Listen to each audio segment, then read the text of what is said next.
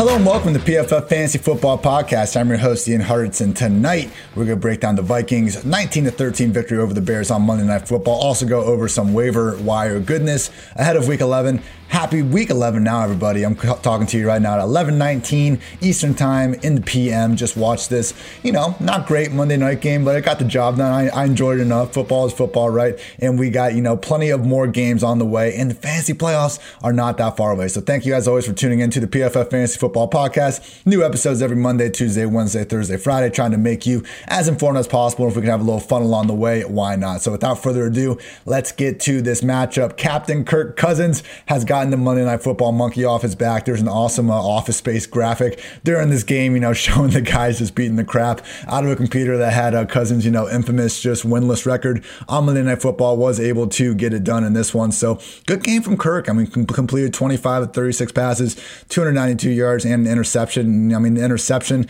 wasn't exactly great, but Khalil Mack just kind of got him in a nice little zone drop. So that'll happen. We see a couple games a year where Kirk Cousins just really can't do anything right. It happened week 2 against the Colts. Might have already been another one this year. If not, expect it moving forward. But truly over these past 2 seasons, under Gary Kubiak with the, offense really just going through Dalvin Cook as much as possible. We haven't seen Cousins just put up gaudy fantasy numbers because he hasn't had the passing volume. But in terms of efficiency, truly, Kirk Cousins has been playing the best ball of his career over these past 2 years. He always gets all this shit for not performing, well in the prime time and the big games and all that. Look, he made some of the biggest throws in that win they had over the Saints in the playoffs last year. I understand things went crashing down against the 49ers soon afterwards, but just realize Cousins, even if his Vikings tenure hasn't really been the, Super Bowl just goodness that people, I guess, were hoping for when it originally happened, the guy, has been able to make some big time throws over the years. And while we didn't see, any just marvelous plays in this one, still pretty nice touchdown to Adam Thielen that he hauled in with one hand in the back of the end zone. Also plenty of connections to Justin Jefferson. So Kirk Cousins, again, he's not going to be someone that's going to be super far up on the radar. Maybe next week, though, against the Dallas Cowboys, is a solid streamer option for sure in that one. But just realize, 36 pass attempts in this game, that's pretty tough to come by usually for him. So I think in matchups where maybe they have a little bit more success running the ball, we're not going to see the same sort of volume. Either way, good game from Kirk. And again, respect the efficiency a little bit. I understand he doesn't have the same, counting numbers as some other guys, but still a pretty solid performance. With this backfield, Dalvin Cook had 30 carries, 496 scoreless yards. Just couldn't really get going at all. He had a chunk 36-yard run at one point on a 3rd and 1, but got brought back on a hold by Kyle Rudolph.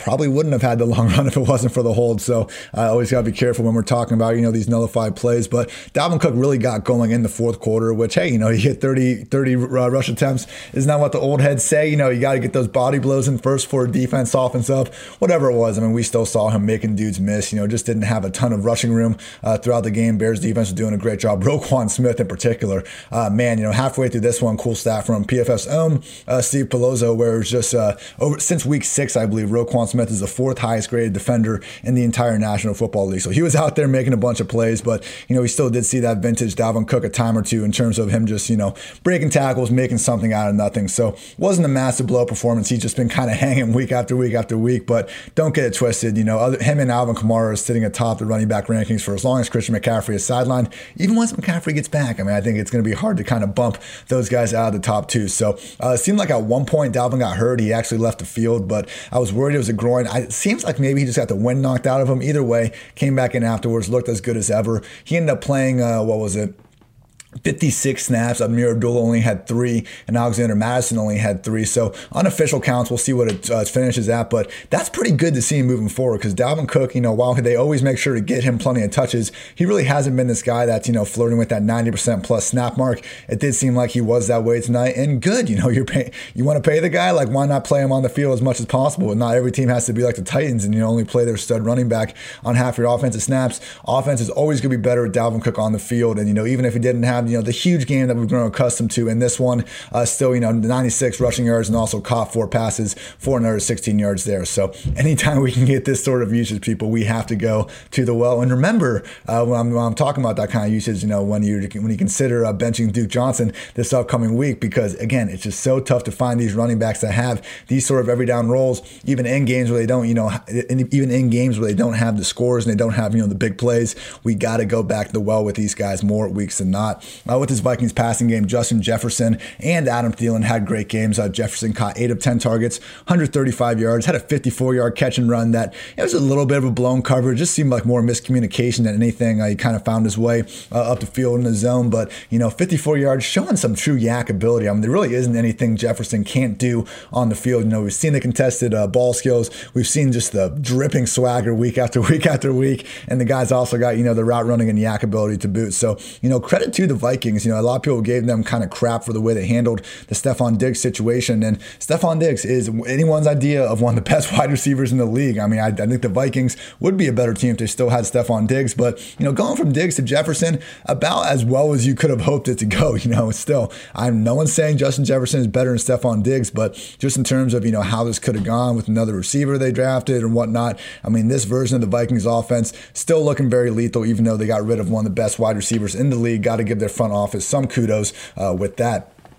Adam Thielen caught 4 of 7 targets for 43 yards and a pair of touchdowns. Mentioned the first one, 17 yards, one-hander in the end zone was beautiful. Second one was more on the goal line, had a real nice route and was just able to break outside, get the corner on skates, and converted a touchdown. So great game from him. Also saw Kyle Rudolph, 4 catches, 63 yards, had some nice yak, but did lose a fumble in the first drive of the game. Other than that, nobody had over 20 receiving yards. Only other note I would make is that I think, every time we see a Vikings game in primetime or just in general now, they mention how Chad Beebe is the son of former Buffalo Bills stud Don Beebe. We freaking get it already. You mention this every single broadcast. This is becoming the new Chris Hogan plays lacrosse tidbit that you bring up every single time because it's a fun fact. But guess what? Everyone knows the fun fact. Chill. We get it. The guy's dad was dope.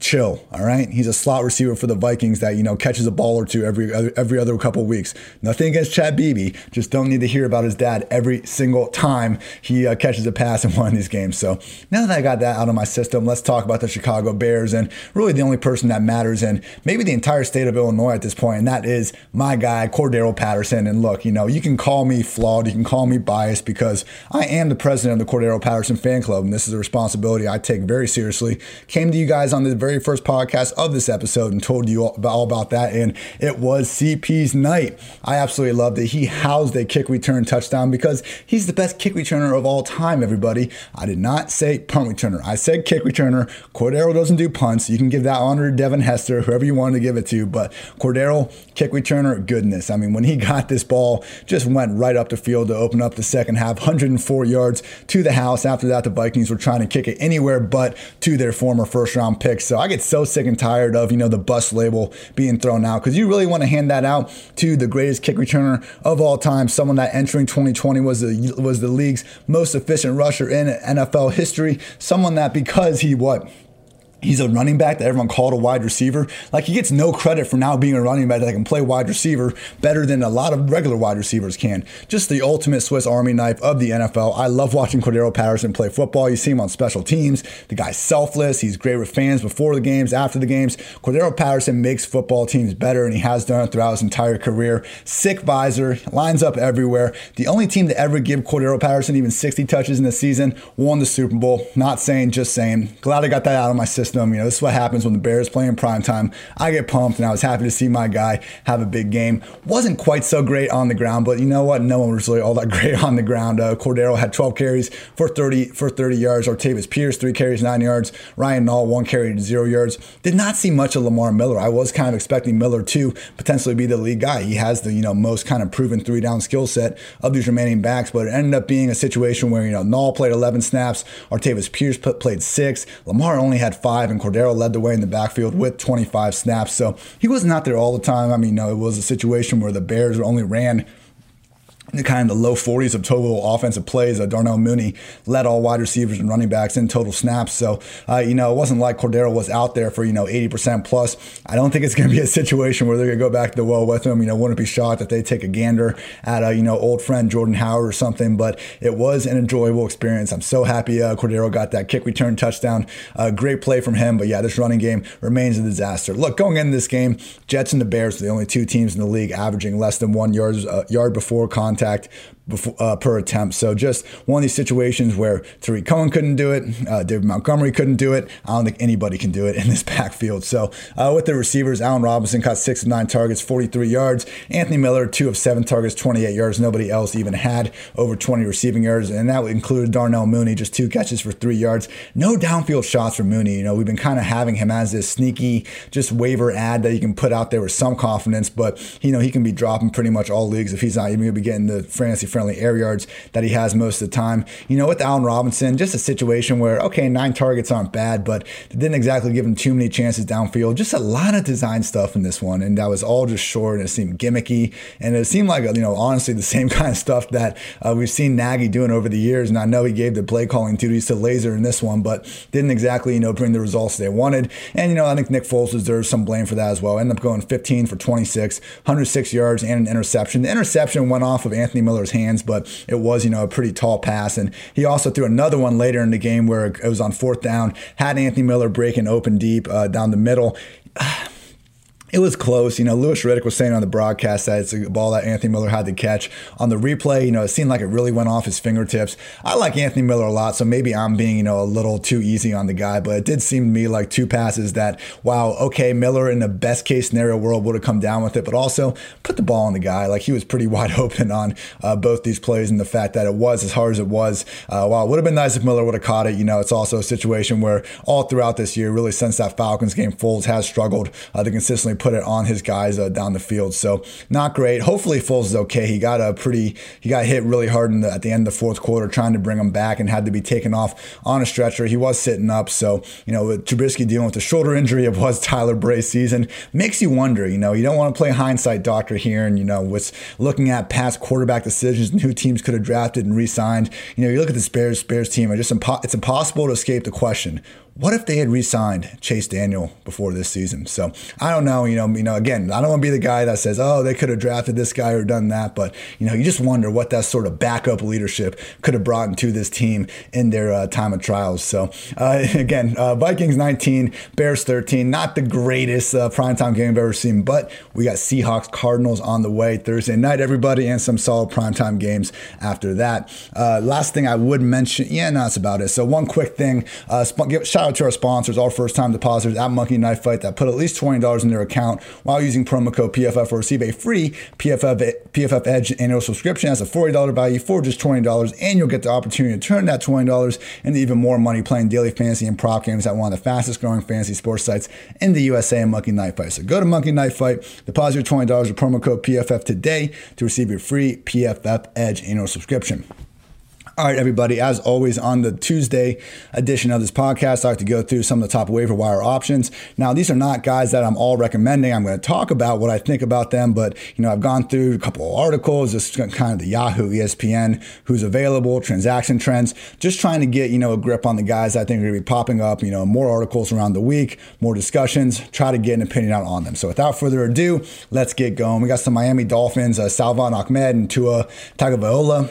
I'll work on the pronunciation. That's on me. It's my job. We'll get there. I haven't learned how to spell Tua's last name, so I'm getting better. But they got a fairly juicy matchup against the Broncos. But I would put the Broncos right in there with the 49ers, where it's a defense that has lost a lot of their great pieces, and they aren't nearly as elite as they could be. But they are so well coached that when a rookie quarterback coming in, I don't think it's a cake matchup. And for that reason, I am not looking to stream Tua this week. I'd much rather go the with a Kirk Cousins or a Matthew Stafford or someone like that, where hey.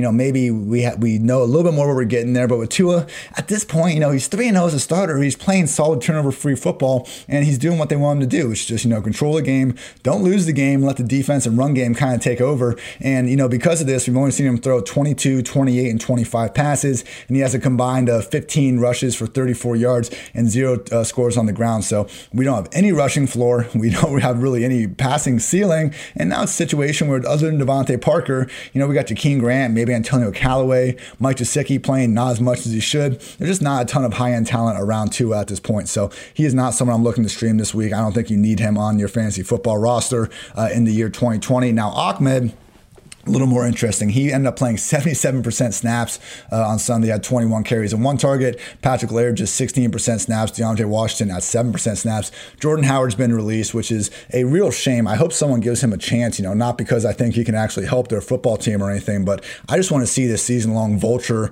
kind of stat line he's got going. I want this to push its limits. I want him to go on the Chiefs, and I want the Chiefs to, run out of bounds at the 1-yard line every single drive so we can see how many carries and just how many few yards with also getting touchdowns Jordan Howard can get. Because this year, 28 carries, 33 rushing yards, 4 touchdowns, 1 reception, -3 yards, 0 scores. So absolute madness from Jordan Howard this year. I hope he gets another opportunity. But with these Dolphins, so Ahmed, he's going to be the guy at least in week 11, it seems like. Maybe. If Matt Breida stays out with his hamstring, he had a questionable tag last week and didn't play. It seems like Breida might come back and just be kind of the pass down back. But the problem is that Myles Gaskin is out at least one more game, but we haven't gotten any kind of clear word on him. But when Rappaport and Schefter originally announced it did kind of sound like Brian Flores was saying he's going to miss 3 games. Not that he's going to miss, more than 3 games or at least 3 games, but it seemed like they were indicating 3 games was the timetable. So maybe I'm wrong on that. Hopefully we get more update on Gaskin moving forward. But again, I just think this has been a pretty, volatile situation ever since Gaskin has left the picture. And removing Howard from the equation helps, but this was DeAndre Washington's first game in the picture. Could see his role increasing. Ahmed's not someone that I'm, trying to use the rest of my fab on because, again, I think his, total touches and just kind of domination of this backfield could end as early as this week. And, best case scenario, probably week 12, maybe week 13 whenever Gaskin is back in the picture. Jameis Winston is facing the Falcons this week with Drew Brees having multiple broken ribs, and it sounds like he'll be out at least 2 weeks. So do we go back to Jameis? I don't really think he's a priority at everyone. It pains me to say this. I love watching Jameis Winston play football. For better and for worse, he makes football better. And he's, one of the more entertaining quarterbacks in the league. But you look at the usage from last week, and Winston played 32 of 35 second half snaps. Taysom Hill, he was in there for 15 reps, but they were really letting Jameis play the actual quarterback position. So when Sean Payton comes out and says that he's not going to name a starting quarterback, we fully expected to be Jameis Winston out there. But here's the problem. Last year when Teddy Bridgewater was their quarterback, they really used less Taysom Hill than normal. And Sean Payton even said about that, with Teddy learning the system, we didn't want to be pulling him in and out of the game. So that's fine. Winston's going to be back there. I'm not saying that Taysom Hill, taking quarterback snaps away is going to be the problem. I think it's going to be Taysom Hill just taking away rush attempts, because we saw in this one, as Alvin Kamara and Latavius Murray kind of getting their usual rushing dosage, but it was Taysom just getting fed more than usual. And you know what? Unlike last year, with Taysom being really in his last year, he was on last year of his deal, but now Saints have 16.3 million reasons why they should continue to utilize their Swiss Army knife as much as possible. So I guess it's going to be Winston under center, but I think it's going to be more of a run-first version of this offense. And even more concerningly, look, the reason why Jameis has been such a fantasy-friendly quarterback is because he loves throwing downfield. And because he's so erratic, he'll throw interceptions, but interceptions aren't even that bad in fantasy football if it just means that it's going to lead to higher scoring games and more pass attempts. So the fact that so many leagues only, penalize an interception by -1, absolutely wild. Again, if we're trying to replicate real life football in fantasy, you would think interceptions would be far more painful than that, but it's the way it is. And because of that, we've seen Jameis, even though, no one's ever really considered him anything close to an elite real life quarterback, he really has been a great fantasy quarterback over the years. But I don't think we're getting that same DGAF gunslinger here moving forward, because Winston's average target depth in week 10 was 5.1 yards. He has never, his previous single game low was 7.6 yards during his 5 years with the Buccaneers. So truly 2.5 yards lower than his previous single game low. And normally, he's never finished below 10.8 yards average target depth in the season. So I get it. This is an incredible small sample size in the second half of a game that they were up in. It wasn't a situation where Winston, would have been asked to throw downfield that much. But like we saw with Teddy in this offense, I don't think they really are changing it too much around their backup quarterbacks. I think they have their Drew Brees system, and they're asking the backups to play into that system, unless you're Taysom Hill, who, just is the system, if you ask Sean Payton, I guess. So look, I'm rooting for Jameis, but I just think that we're seeing, a less gunslinger happy version. They want to freaking run the ball, and I just think there's going to be a little too much Taysom Hill involved in the overall game plan, not necessarily like quarterback, to help Jameis out. So this week, I've been ranked as my QB 19. I believe you can check out my QB ranking article. It'll be up. It is up today on Tuesday. And yeah, so with Winston, I'm rooting for the guy. I just don't think, in this version of the Saints offense, we're really going to see him put up the sort of fantasy numbers that we grew used to seeing in Tampa Bay. With this Patriots backfield, so Damian Harris and Rex Burkhead are two kind of popular waiver wire additions ahead of this matchup with the Texans. I would just say, we saw last week with Patriots getting up a lot in the Ravens, and Harris ended up playing 55% snaps and got those 22 carries. Like, that was his best case scenario. When they can get up multiple scores in games, they're going to run the piss out of the ball, and that guy is Damian Harris for now. Sony Michel has been practicing. We don't know what his status is because he's on the injured reserve list, so they don't have to report his participation. But look, this year, only Nick Chubb has averaged more yards after contact per rush than Sony Michel. I understand he's disappointed coming out of Georgia. He's really looked pedestrian at times, but before he got hurt this season, we were actually seeing some of the best, film out of Sony Michel since he's entered the NFL. So Damon Harris hasn't been bad, in that sample, again, with Sony Michel being number 2 in yards after contact per rush among 79 guys. Damon Harris is 18, so they've both been good, but I don't think, Damien has necessarily played so well that they're going to not use a healthy Sony Michel. And in that case, now we could be talking about an already messy 3-back backfield getting to 4-back. So Cam Newton, he's on pace to score 17 freaking rushing touchdowns this year. It's already been hard enough for Harris to get those carries inside the 5-yard line. We already need to, just guess when they're going to have this positive game script to get him over that 15 carry mark to begin with. I just don't think it's a situation that's going to, clear out anytime soon without injuries. And we're getting the opposite of injuries. We're getting Sony Michel coming back in the picture. So, I am not looking to touch this Patriots backfield with the 10-foot pole as long as everyone remains healthy. Same thing goes with Rex and James White. If one of those guys is out, the other one can put up some big numbers. But when they are together, we've seen this again and again and again, nothing resembling consistent production. Moving on to another backfield that just doesn't seem to have any sort of, clarity coming anytime soon. That is with the Indianapolis Colts. Impressive game last Thursday night from them, just romping the Titans.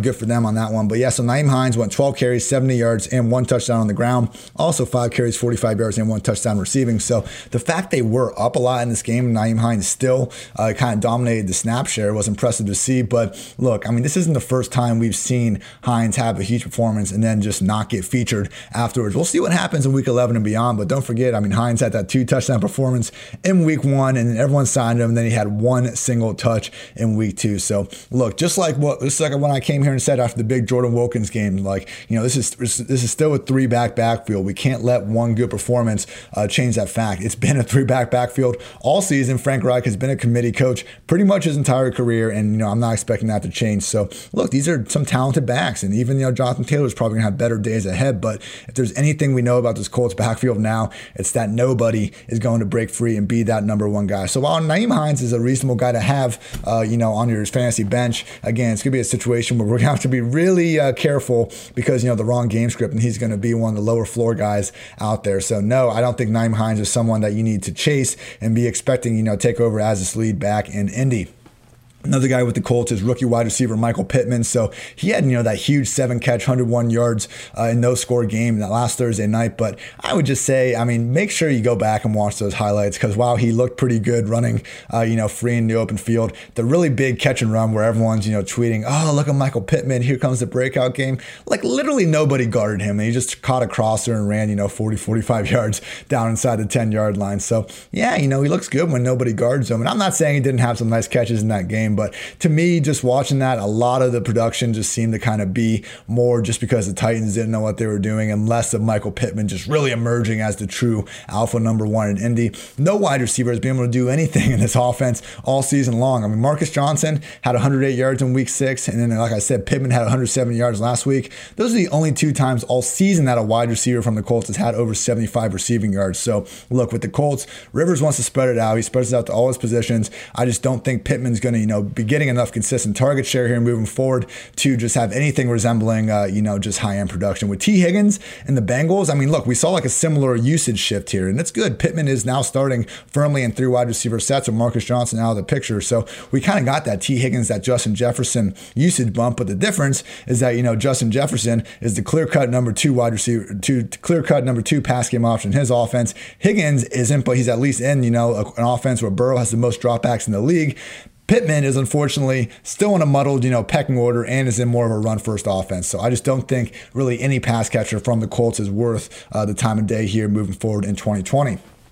We'll talk about Kalen Ballage here facing the Jets. Chargers RB1 over these past few weeks. So I do think that Kalen Ballage is probably the fantasy RB to prioritize in the waiver wire this week. And hey, just another guy that got away from Adam Gase and is going on and balling out like we always thought he maybe could. But don't think of Kalen Ballage as the guy that averaged, 2.3 yards per carry or whatever the awful mark was in those Miami days. I mean, look, he's 6'2", 228 pounds, 4.46 40-yard dash. He is a big, fast dude, and he has the trust of this Chargers coaching staff. 73% snaps last week, 18 carries, 6 targets. Week 1-2 superstar Joshua Kelly had 27% snaps, 7 carries, 0 targets. Justin Jackson's, on the IR with this knee injury. Troymaine Pope is someone that we saw pop up a couple of weeks ago, but, we saw him active for this game, but he just didn't even have a snap to his name, so he's out of the concussion protocol, but apparently they are happy having Kalen Ballage be out there. So Eckler, he came out and tweeted last Thursday to all my fantasy owners that didn't drop me. The time draws near.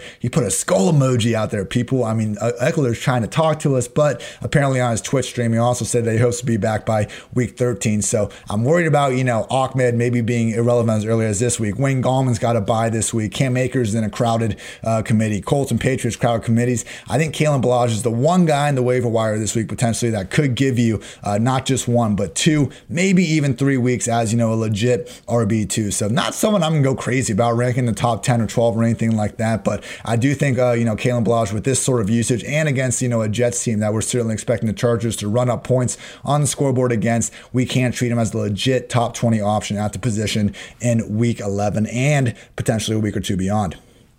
Also, we'll talk about Sammy Watkins real quick. It does seem like coming out of the bye that he is going to be able to return from this hamstring injury that's had him sidelined for quite some time. So Sammy, started off the year as he always does. Balls out in week 1 in the playoffs, and that's about it. 7 catches, 82 yards in the score. Nothing over 65 yards after that. But, as we saw in the playoffs last year, he's out there all the time. They trust him, on the field as much as Tyreek Hill. And we want guys in this Chiefs offense. So obviously, Sammy, he's going to be anyone's idea of an upside wide receiver 3, more weeks than not, nothing more than that, even after big games. We've seen this same old song and dance out of him, hard to trust. But hey, it's still a situation where we've seen really out of the last 8 games from Sammy, if you include the playoffs from last year, which I don't know why we shouldn't. It's, the highest level of football we could ever ask for. Sammy has been putting up some solid numbers. So again, he's probably free out there, I imagine, unless your league has a bunch of IR spots. People haven't really been going out of their way to hoard Sammy Watkins on their bench, but you can do worse than someone that's going to be the potential number 3 pass game option in this Chiefs offense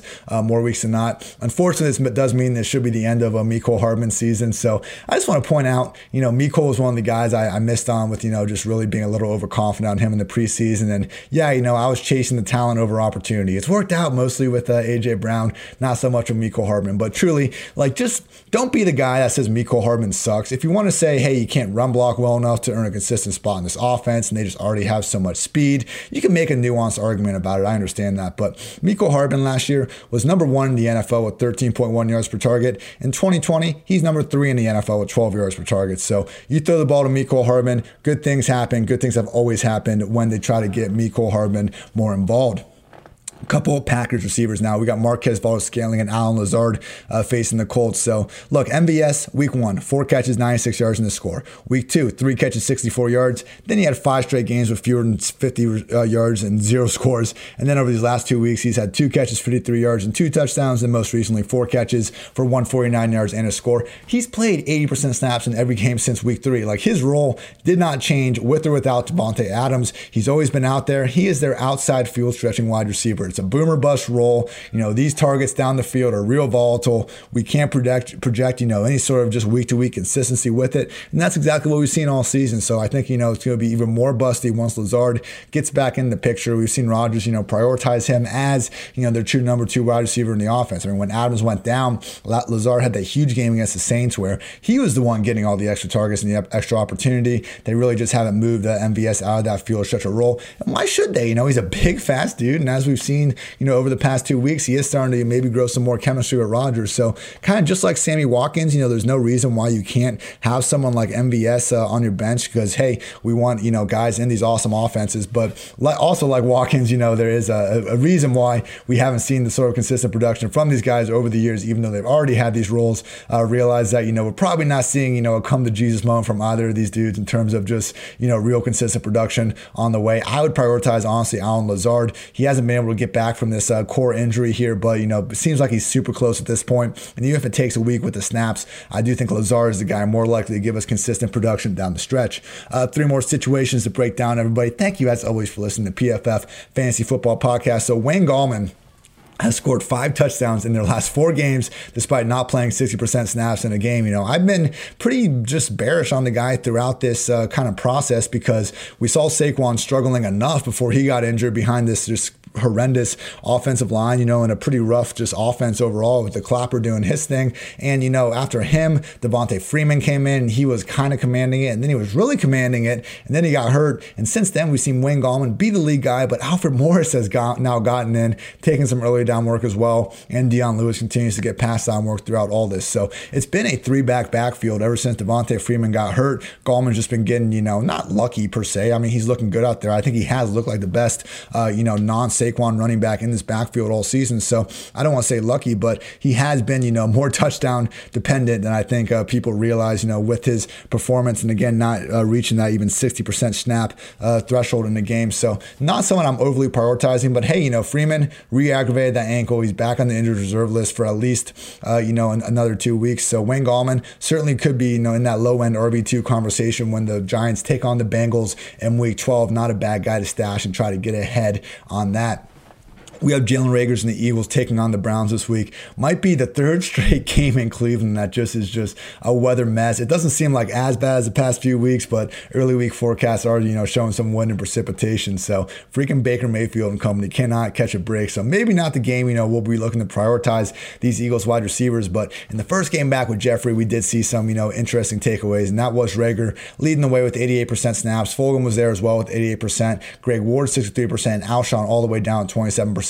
This is what we wanted to see. Fulgham has been the best wide receiver for the Eagles this whole season. Don't freaking take him off the field for Dusty, Alshon Jeffrey, and they did not. So that's great to see. But Reagor was one with the team high 7 targets. We saw Ward and Goddard with 6, Rodgers and Fulgham with 5. So look, I would not be shocked at all if Reagor leads the way the rest of the year. In this Eagles offense, I know Carson Wentz hasn't been, holding up his end in the bargain here more times than not throughout the season. And now he's not even running as much as we saw from before. So Carson Wentz not being, the great fancy asset that some of us hoped that he could be in 2020. But we still see them putting up, at least over 200 passing yards. And we see all throughout the league, even bad offenses can support 1 or 2 fantasy relevant wide receivers. So no, I don't think Reagor or even Fulgham at this point are going to be cracking the top 24 wide receivers anytime soon, but I do think they are pretty much cemented as the top 2 guys in Carson Wentz's pecking order, and I'm not afraid to pick up that guy and hope for some upside wide receiver 3 goodness down the stretch. Last situation to talk about is this Rams backfield. So Cam Akers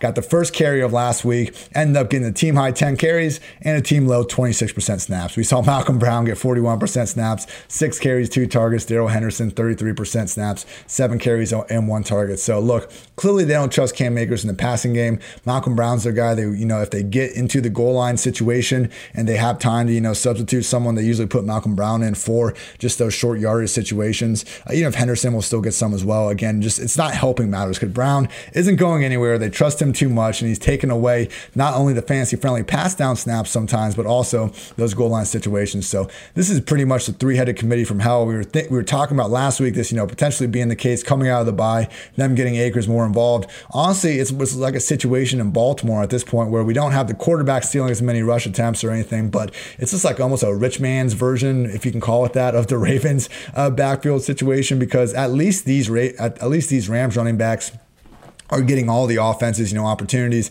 inside the 5 and 10 yard line. But it's also a situation where Goff, hasn't made a habit of throwing to these guys really all season. And I just think there's such a low kind of touch ceiling at this point. As long as all three guys are staying involved, situation to stay away from. Hey, look, if there's a, injury to anyone, I think we'd see Henderson, Brown, or even, or Akers, like any of these guys, if there's an injury to one, they all of a sudden become, kind of borderline. The remaining two guys would each become borderline RB2 plays. But while all three are healthy, not the situation we want to target. That is going to do it, everybody. Thank you as always for listening to PFF Fantasy Football Podcast. I'm your host, Ian Hartitz. You can check me out on Twitter at iHart. It's IHARTITZ. Don't forget the Z. Things get weird pretty fast. If you do, tweet out these episodes every morning, and also got some good articles on the way. So thank you as always for tuning in. And until next time, take care, everybody.